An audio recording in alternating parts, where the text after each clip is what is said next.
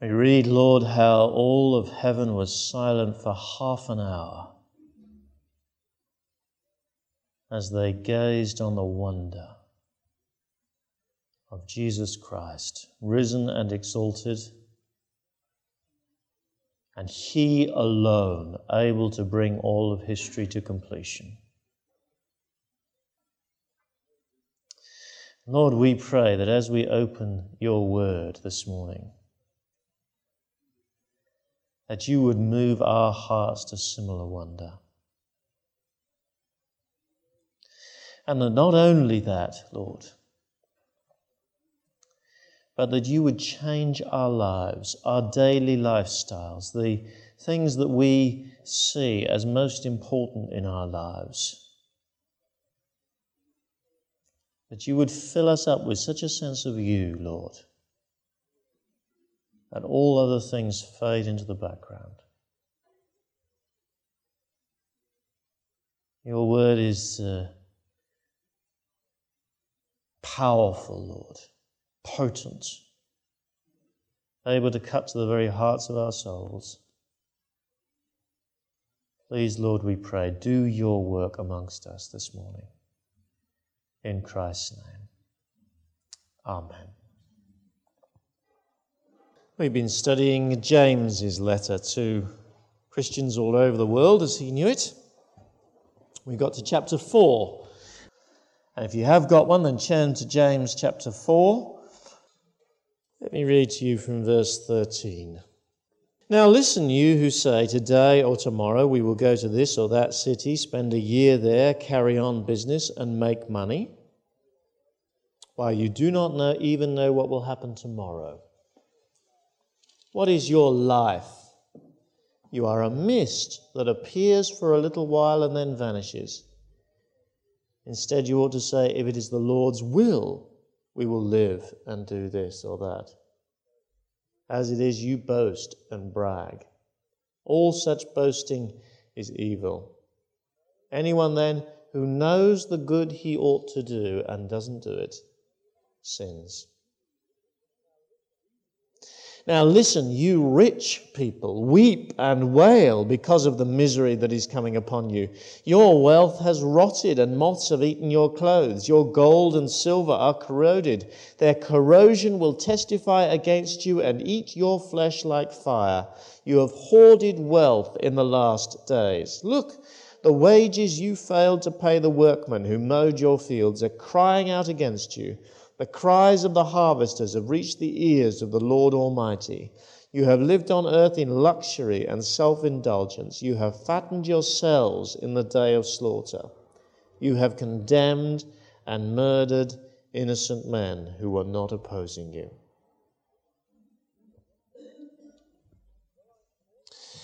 Though I talk with the tongues of men and of angels and have not money, I am become as a sounding brass or a tinkling cymbal. Though I have the gift of prophecy and understand all mysteries and all knowledge, and though I have all faith so that I could remove mountains and have not money, I am nothing. And now abideth faith, hope, and money. These three. But the greatest of these is money. It's actually George Orwell's parody of 1 Corinthians 13 from his novel about poverty in London in the 1930s called Keep the Aspidistra Flying, where 1 Corinthians talks about love, you will remember. Orwell substitutes money. And I think in a sense it's the credo of many, many people today, isn't it? And many people implicitly accept the doctrine of the character played by Danny DeVito in the film Other People's Money. He says, he who has the most when he dies wins. The problem is that living as if money were the essence of life doesn't work. You know, read some of the rest of Orwell's parody in 1 Corinthians. It starts to become clear. Money suffereth long and is kind. Money envieth not. Money vaunteth not itself, is not puffed up, does not behave unseemly, seeketh not her own, is not easily provoked, thinketh no evil, rejoiceth not in iniquity, but rejoiceth in the truth. That may be true of love, but it is certainly not true of money, is it? And yet the two major political theories which have dominated our world this century have centered precisely around theories of money and property. Marxism, or its more moderate Western cousin socialism, was built on the idea propounded by Karl Marx in the 19th century that says that wealth production should be in the hands of the workers.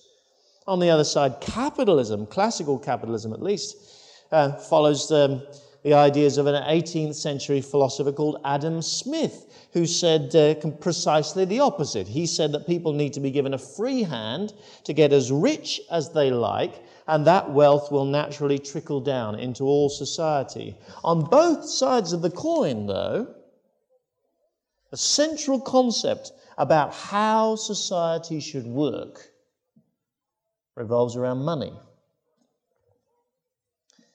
And Marxism and classical socialism have died out in the last 10 years. The Eastern Communist bloc fell. The British Labour Party famously abandoned Clause 4 that said that the means of production should be in the hands of the workers. Now New Labour has been born with all its bright smiles and lack of socialist dogma. Capitalism, it seems, is triumphant around the world. Most people agree that it is a good mechanism for generating wealth, but more and more people today are warning us that capitalism as an ideology is a disaster.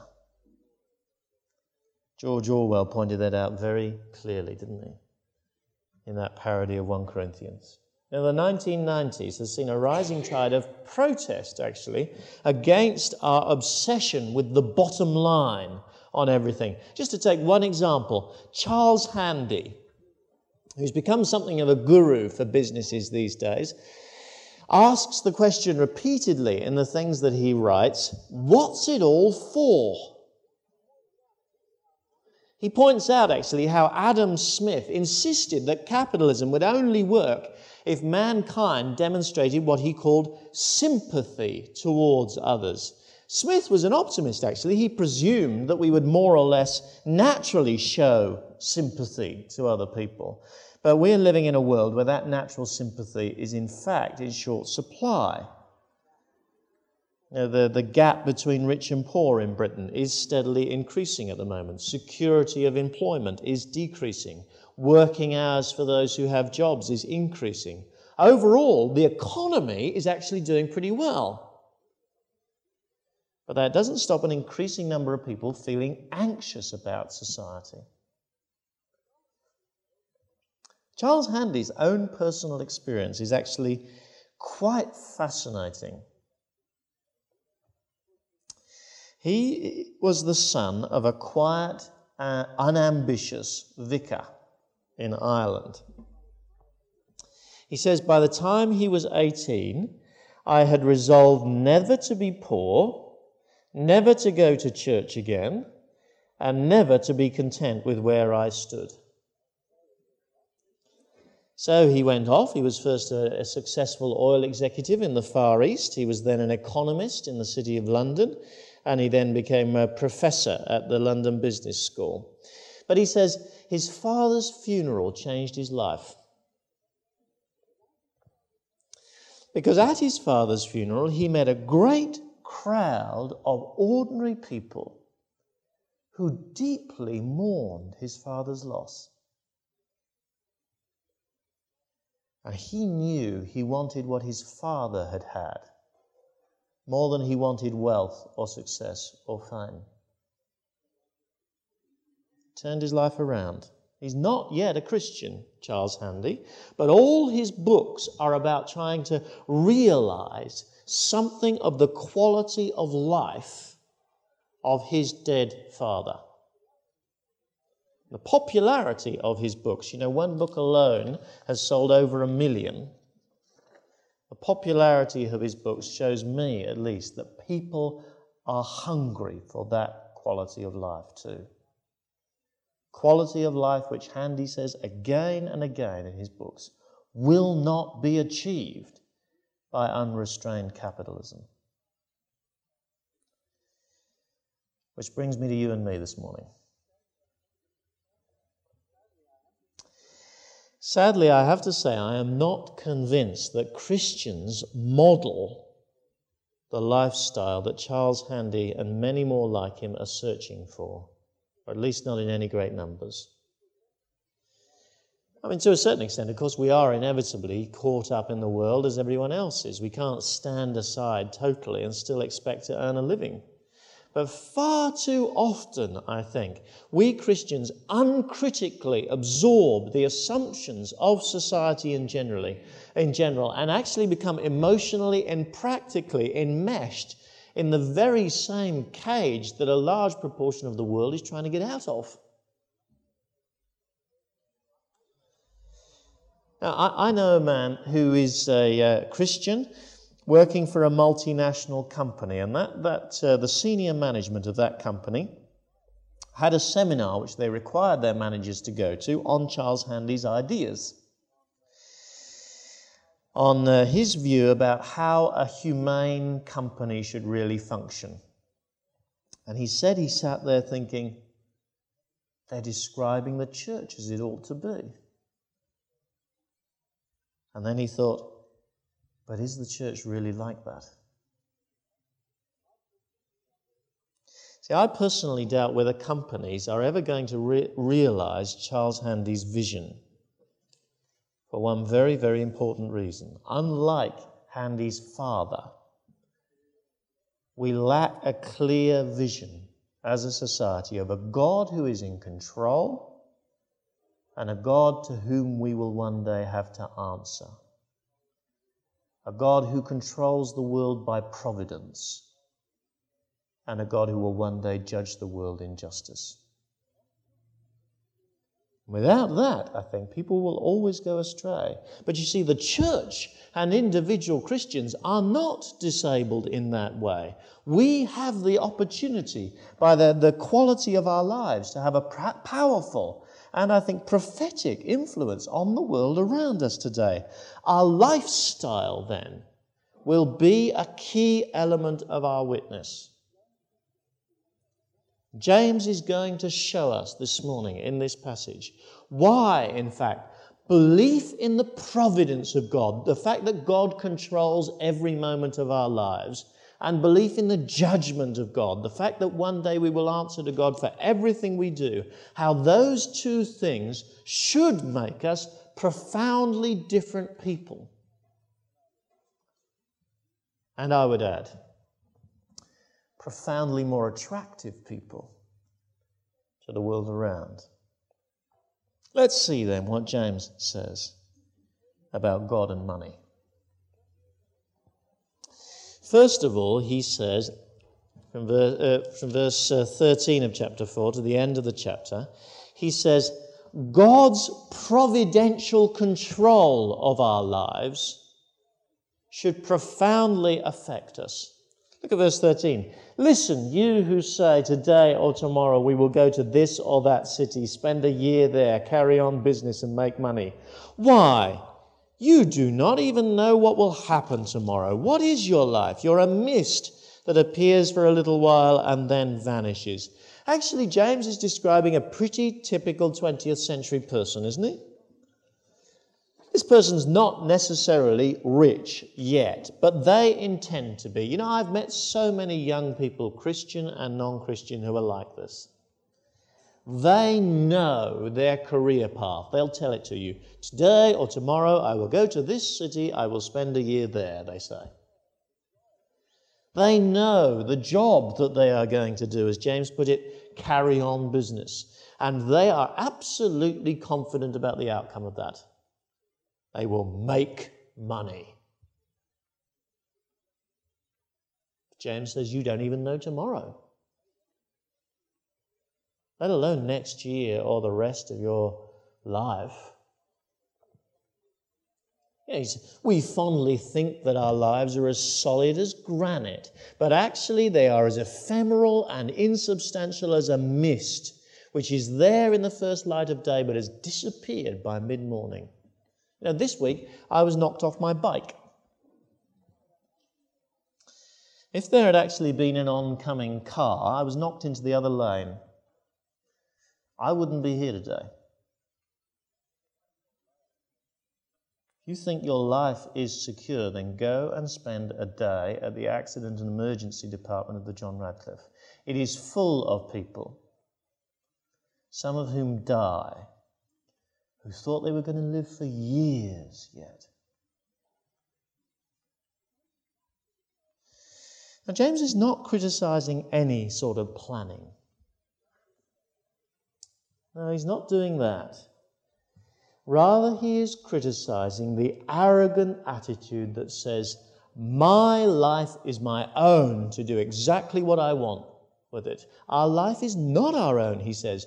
We live every minute under the sovereign hand of God. Verse 15.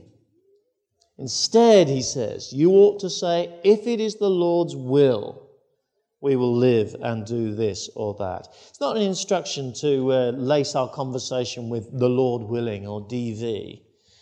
Rather, James is calling us for a profound attitude of heart which says, I am in God's hands. I cannot control the future. He can redirect me. He can thwart me. He can prosper me. He can exalt me or humble me as he sees fit. Everything about my life is under his authority. A person who knows that will never be proud, will never be haughty, will never push their own way at all costs, will never despise others, because they know God could rearrange their life in a click of his fingers. I've met a milkman, who earlier on in his life was the director of a multinational company.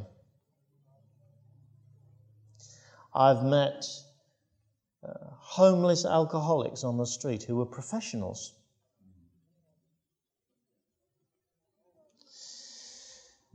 A man I used to know had a son who was president of the Cambridge Union. This young man was called Hugh Anderson. At 21, Hugh was a nationally respected political activist. Some people were already tipping him as a future prime minister. He was dead from cancer before he was 22. He was so famous, even at that age, the prime minister and 4 members of the cabinet came to his funeral. But such fame, such exalted gifts, did not preserve his life. What is your life? You are a mist that appears for a while and then vanishes, says James. See, perhaps the greatest danger that there is for those of us who think we are immortal, or at least that we know the span of our life, is that we put off things that we know we should do until later. When I am rich, then I'll be generous with my money. When I have more time, then I will get a prayer life together. When I've worked for that house, then I will spend some time with my family. But you see, our plans rarely work out. Life catches up with us. Good intentions fade. And James says this in verse 17. Anyone who knows the good he ought to do and doesn't do it sins. He knows, you see, that people who are dogged and dominated by some plan for their life, which they think is absolutely certain, but is actually mythical. He knows that those people get caught up again and again in sin because they don't do when they know they should, the things they should do.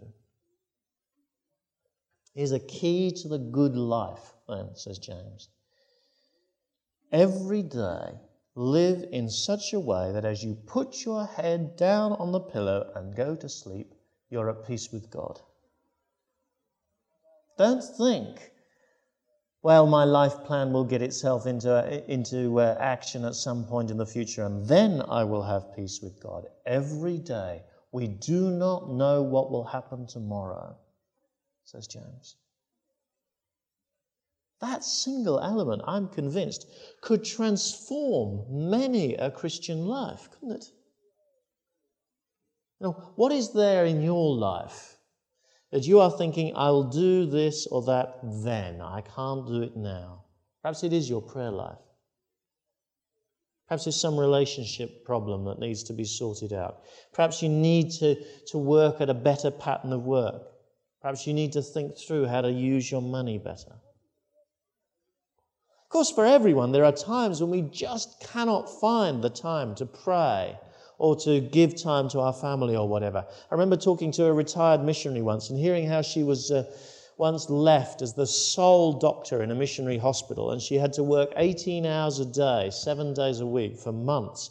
And she said all she could do in that time was read a psalm every so often and pray on her feet as she worked. That's life sometimes. James is not criticizing us for that. But that cannot be our chosen lifestyle. We cannot make choices freely that delay the good we know we should do now. God is in control of our lives, and He calls us every moment, says James, to be on good terms with me. Let me say again, He's not saying don't make plans. Everyone needs to plan. Rather, He's saying the center of our lives must not be plans. The center of our life must be the simple desire to serve God diligently today. Now, Hugh Anderson, who died when he was 21, had lived his life so passionately, moment by moment, according to his conscience, that at that young age he was able to say, shortly before he died, my life's work is done. I'm ready to meet my Lord. Could you say that today? If God took you, your life's work, if that's the way He wants to deal with your life, your life's work is done today? Or are you living as so many of us do, with all sorts of ideas and plans that we're convinced will get sorted out sometime, letting ourselves be deflected from serving God today? God's providential control of our lives, says James, means we must live daily under His benign government, not try to deflect what we should do now by some great plan. Secondly, then, in chapter 5, he goes on to a slightly different theme. First of all, he was talking about God's providence, but now he talks about God's judgment. God's judgment, he says, should affect our lives too. And at this point as well, at the beginning of chapter 5, he seems to turn his attention away from Christians towards rich non-Christians in his day. He certainly gets much, much more biting in his comments. Listen, you rich people, weep and wail because of the misery that is coming upon you. Your wealth has rotted and moths have eaten your clothes. Your gold and silver are corroded, he says. Very dramatic words. Your wealth has rotted, he said. Even indestructible gold, he says, is corroded. He's not describing something that necessarily is going to happen in their lives. He's describing the fact that their fate before God is so inescapable if they go on in this lifestyle. It is as if that wealth is already history to them, already gone. God's judgment has already happened. And God's judgment is supernatural. Gold does not corrode unless God corrodes it and leaves it behind as we go on into eternity. Everything in the world, he says to these people, will be shouting accusations at you on the last day. The corroded gold and silver, he says, will be doing it. Listen to verse 3. Their corrosion will testify against you and eat your flesh like fire, he says. You have hoarded wealth in the last days. The wages that they should have paid to workmen will testify against such people. Look, verse 4, the wages you have failed to pay the workmen who mowed your fields are crying out against you. And of course, the workmen themselves on the last day will cry out too. The cries of the harvesters have reached the ears of the Lord Almighty. That phrase, the Lord Almighty, translated there, is an Old Testament term. It used to be translated in the King James, the Lord of hosts. It has the sense that God is the ruler over a great vast army, an angelic army. That army is absolutely unstoppable in its determination to destroy all of evil. And unfortunately, says James, the leader of that army has heard an accusation against you. He must destroy you, he says, if you fit this category. Now, James is not criticizing wealth itself, though. We need to be clear about that. The Bible rejoices in wealth. Now, James is criticizing the hoarding of wealth. He's criticizing injustice towards the poor, that wealthy people find it so easy to perpetrate. He's criticizing an attitude of self-indulgence that wealth can so easily encourage in us. You have lived on earth in luxury and self-indulgence, he says. James is saying, open your eyes to that if you don't know God. Imagine that everyone that you have dealt with in your life has a chance to say their piece on the day that you face God on his judgment seat, he's saying. Will you be able to hold up your head with confidence? Or will you look back on your life and realize that you have been duped by the devil himself? Will you realize too late, he says, that your life resembled that of a pig, with your head in the trough, frantically consuming as much as you could, and not realizing that the twinkle in the diabolical eyes of the farmer as he ladled out the swill to you was because he was thinking about the rashers of bacon he was going to enjoy. That's what James says, isn't it? You fattened yourselves in the day of slaughter.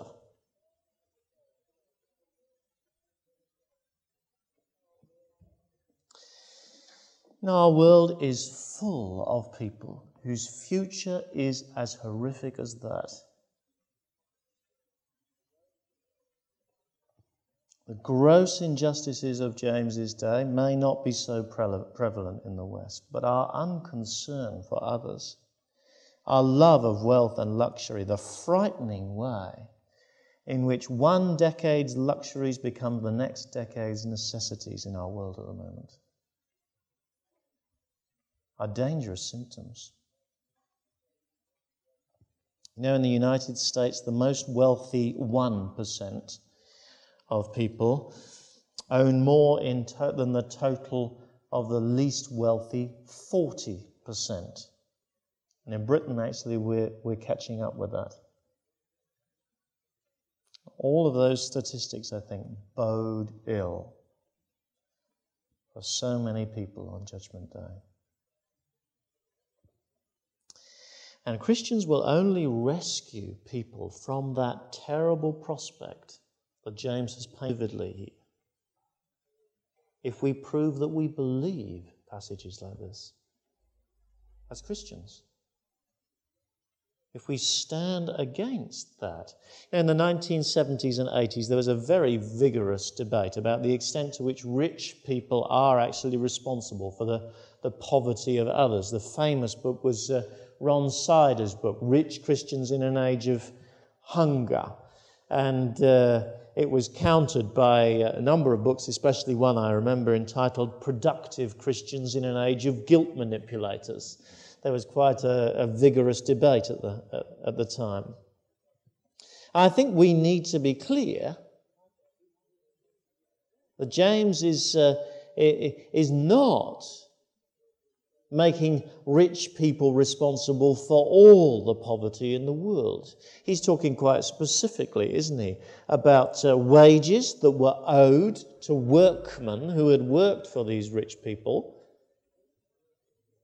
and how they were specifically denied those wages. He says in verse 6, "You have condemned and murdered innocent men who were not opposing you." Almost certainly they used the judicial process, in fact, to get rid of people who were complaining too loudly. It still happens in many countries in this world. It doesn't happen in this country. But nevertheless, I think we brush off the accusations of James too quickly sometimes.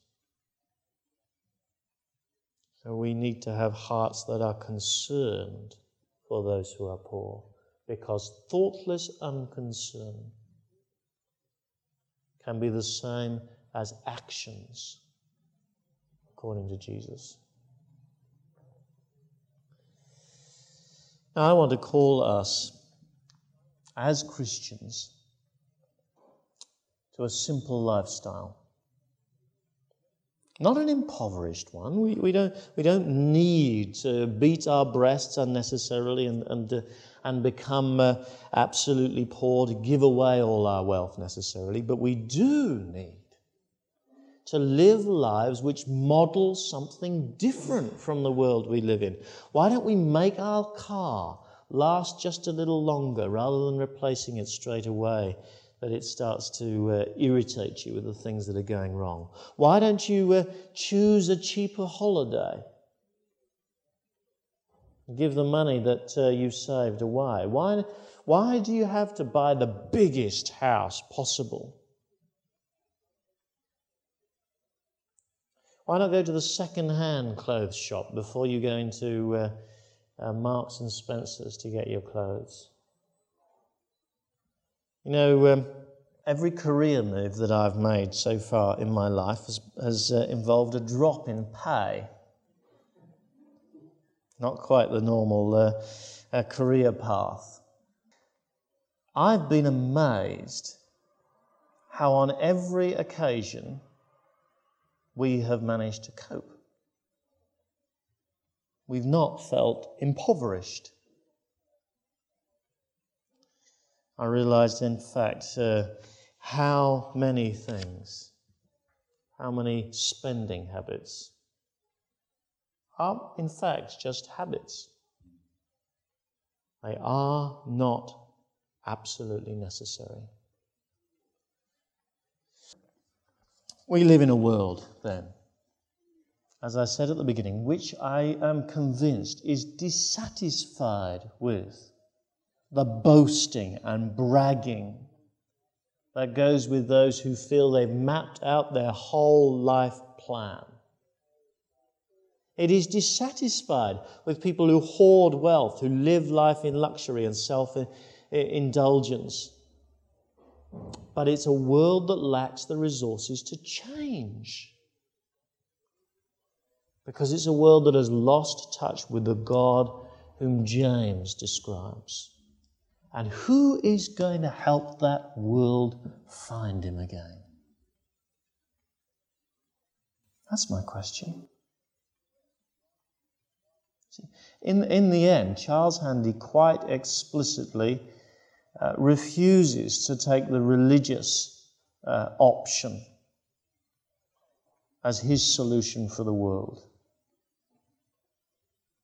I'm absolutely certain that that means that his vision, great though it is, will run into the sand. But you see, Christians live under the hand of a God who is in control of their lives, and a God whom they know they will one day face and be judged by. If we are not different, if we are not modelling a difference, the world will continue to go astray. But I tell you, I am absolutely certain that as we model that difference, we will discover the world is clamouring at our doorstep. You know, Rabindranath Tagore, who was a Hindu, once said to a Christian leader, "On the day when we see Jesus Christ living out his life in you, on that day we Hindus will flock to your Christ, even as doves flock to their feeding grounds." And it won't be only Hindus, you know. It will be people in vast number. Live lives that acknowledge God's control of your life. Do not put off till tomorrow what you know you should do today, and live lives that are vividly aware of God's judgment. If we live lives which are different, which are prophetic for this world, then we will make a difference. I promise you. Let's pray, shall we?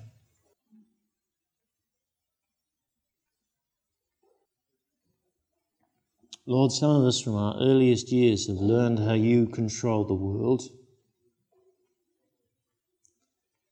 I've learned how we will one day face you in judgment. We praise you and thank you, Lord, that on that day we will be able to say before you, Jesus Christ has taken on his shoulders our sins.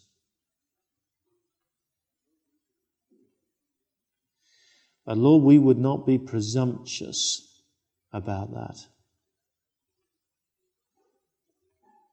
We would not, Lord, want to load his back the more heavily with our burden. Lord, fill our hearts with such a love of you and such a sense of you, and we are able to live different lives. If we are living for some mythical plan of the future, Lord, bring us back to earth and help us to live today. If we are living lives that are obsessed with luxury and wealth, then Lord, show us what you will say to us on the last day and give us repentance. In Christ's name we pray. Amen.